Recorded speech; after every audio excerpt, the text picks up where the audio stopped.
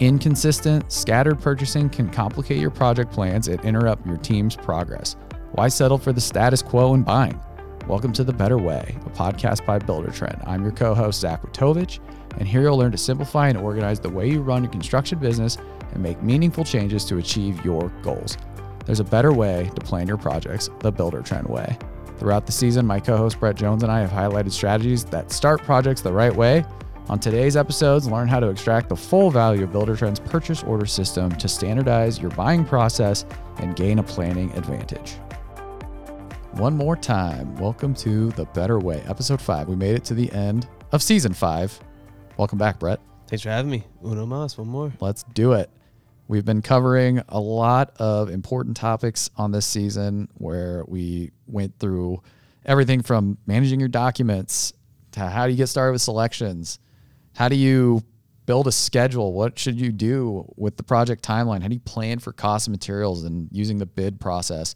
And we're going to wrap it all up in a nice little bow talking about getting the commitment of purchase through Buildertrend's purchase order system. This is a place that I've personally spent a lot of time discussing with our clients of how to streamline and really manage their purchasing and get better at the execution of job costing.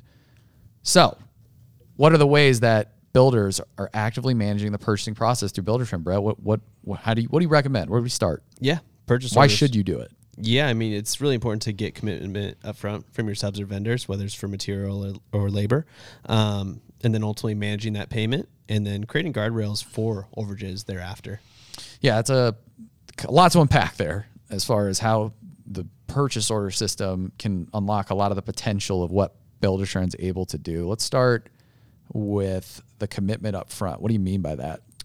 Well, I think it's safe to say a lot of builders I work with say, we don't use purchase orders, or like we do business by... we don't do this. We're a little bit old school and we do business by the handshake. The good old handshake, classic, which I think is great. And, I'm not saying that you shouldn't do that, but I'm saying, though, too, you need specific guardrails in to protect yourself, your company, and your clients.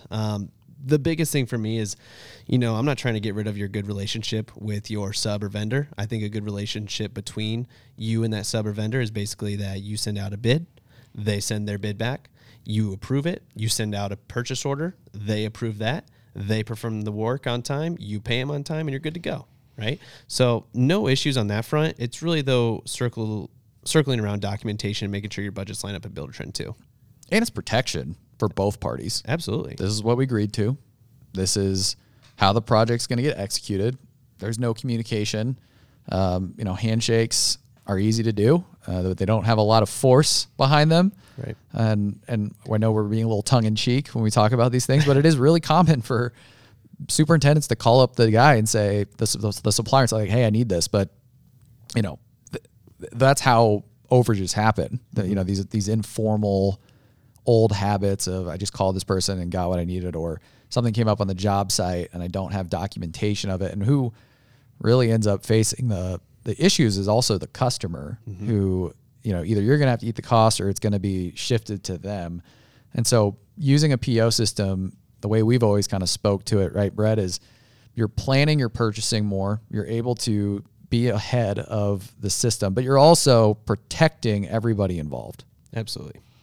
So what are some of the other things within the PO system that are benefits that are good for customers to kind of put into their practices? Right. So you can create a standardization around your payment terms as well. That way you can have that built out in your POs. So your client, or not your client, but your sub or vendor knows what you're going to pay them and when you're going to pay them. Potential to create or to pre-create purchase orders. I typically see this with our spec builders that anticipate costs a little bit better than the rest of us. And then tie POs to the schedule. So again, if your schedule item changes and that schedule item is linked to that PO's deadline will change in conjunction with that. Yeah, that's a pretty cool feature. If you typically pay your full amount of your PO, you can tie it to the schedule. Or another piece too is tie the payment to the schedule as well. Yeah. So our best users will literally, when the PO gets set up, they set payment conditions saying, like, I'm going to pay this on this date, I'm going to pay it on this date, I'm going to pay it on this date.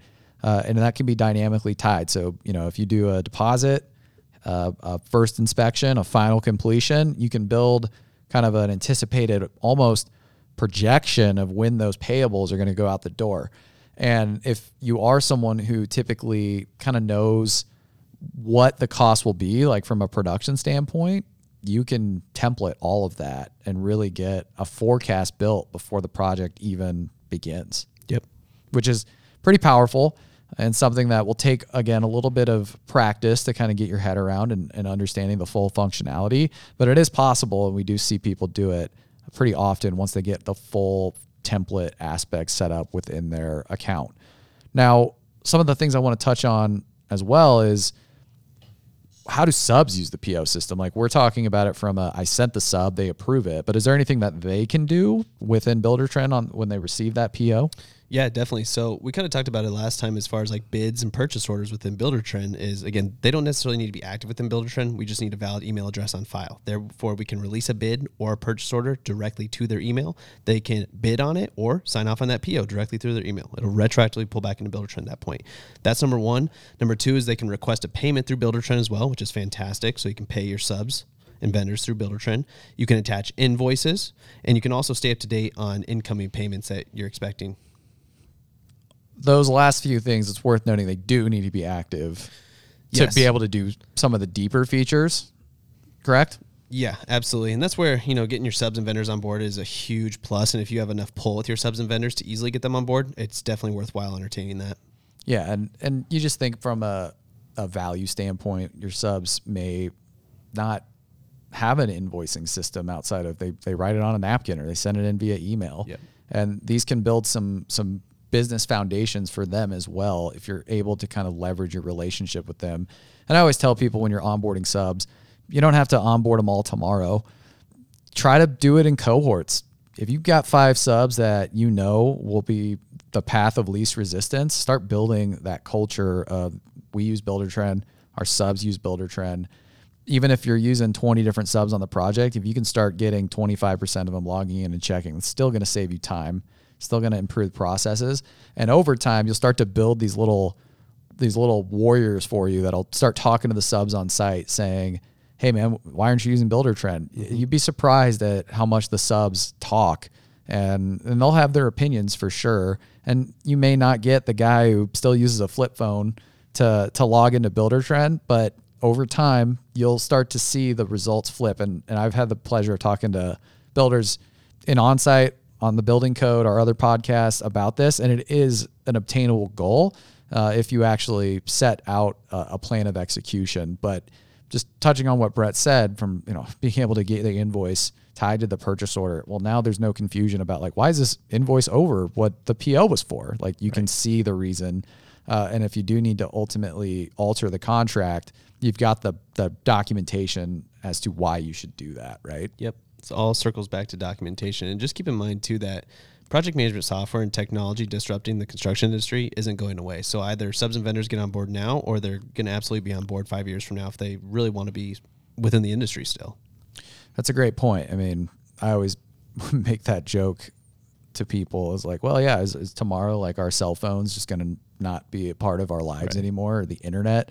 The reality is it is going to become the standard, and you see it in all types of sectors. And it's not just construction that is rapidly evolving. You see it in agriculture and these traditional industries that maybe aren't as readily adopting these technologies.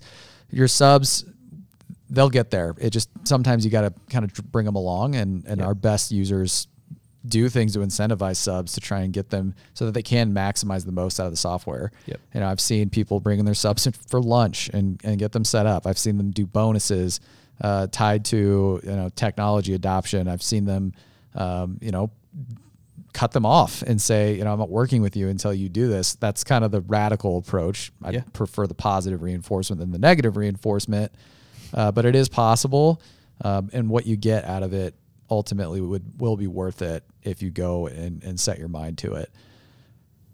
When we are talking about the PO system within Buildertrend as well, I mentioned unexpected costs, things that you can't anticipate.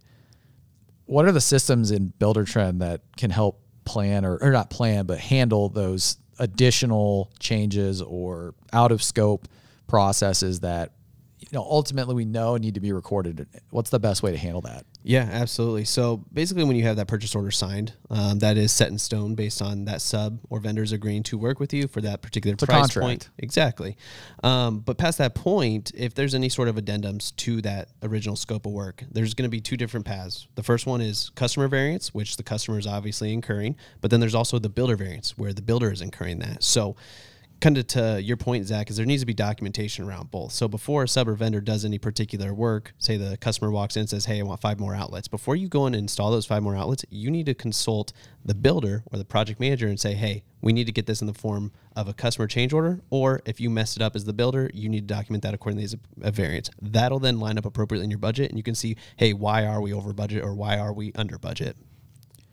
Yeah, I think 5% of users use variance POs in the way that they should. I mean, I'm ballparking there, but it's something that we kind of talked about previously, the wow moments. It's another place where if you really start to leverage and maximize what the system can do, start flagging these things as they come up, you'll start to catch things as they happen, as opposed to at the end of the job, you're asking the question, why didn't we make more money? And now you're trying to investigate and figure out. Good planning, good systems, good processes around all aspects of what we've covered this season can mitigate a lot of the what happened. Oh, yeah.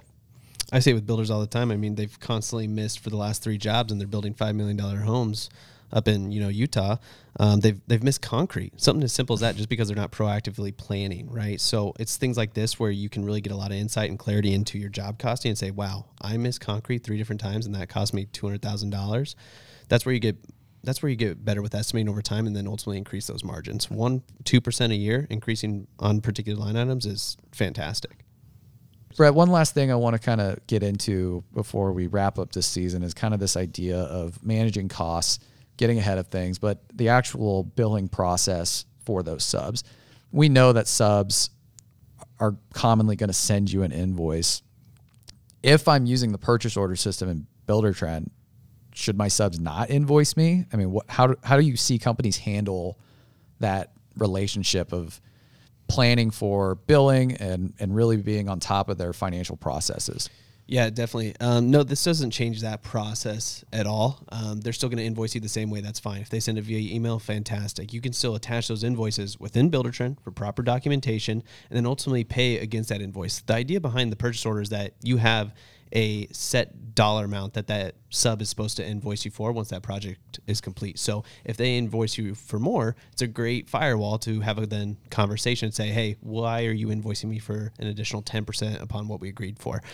And then on top of that, you can adjust it accordingly based on a customer change order, builder variance, or the sub. At the end of the day, unfortunately, you can tell them to kick rocks because this isn't what we agreed upon and they might be taking advantage of you. It's really just setting those firewalls and expectations to make sure that your budgets are lining up appropriately and you have a comparison between your estimates, actuals, and then what you're ultimately actually spending.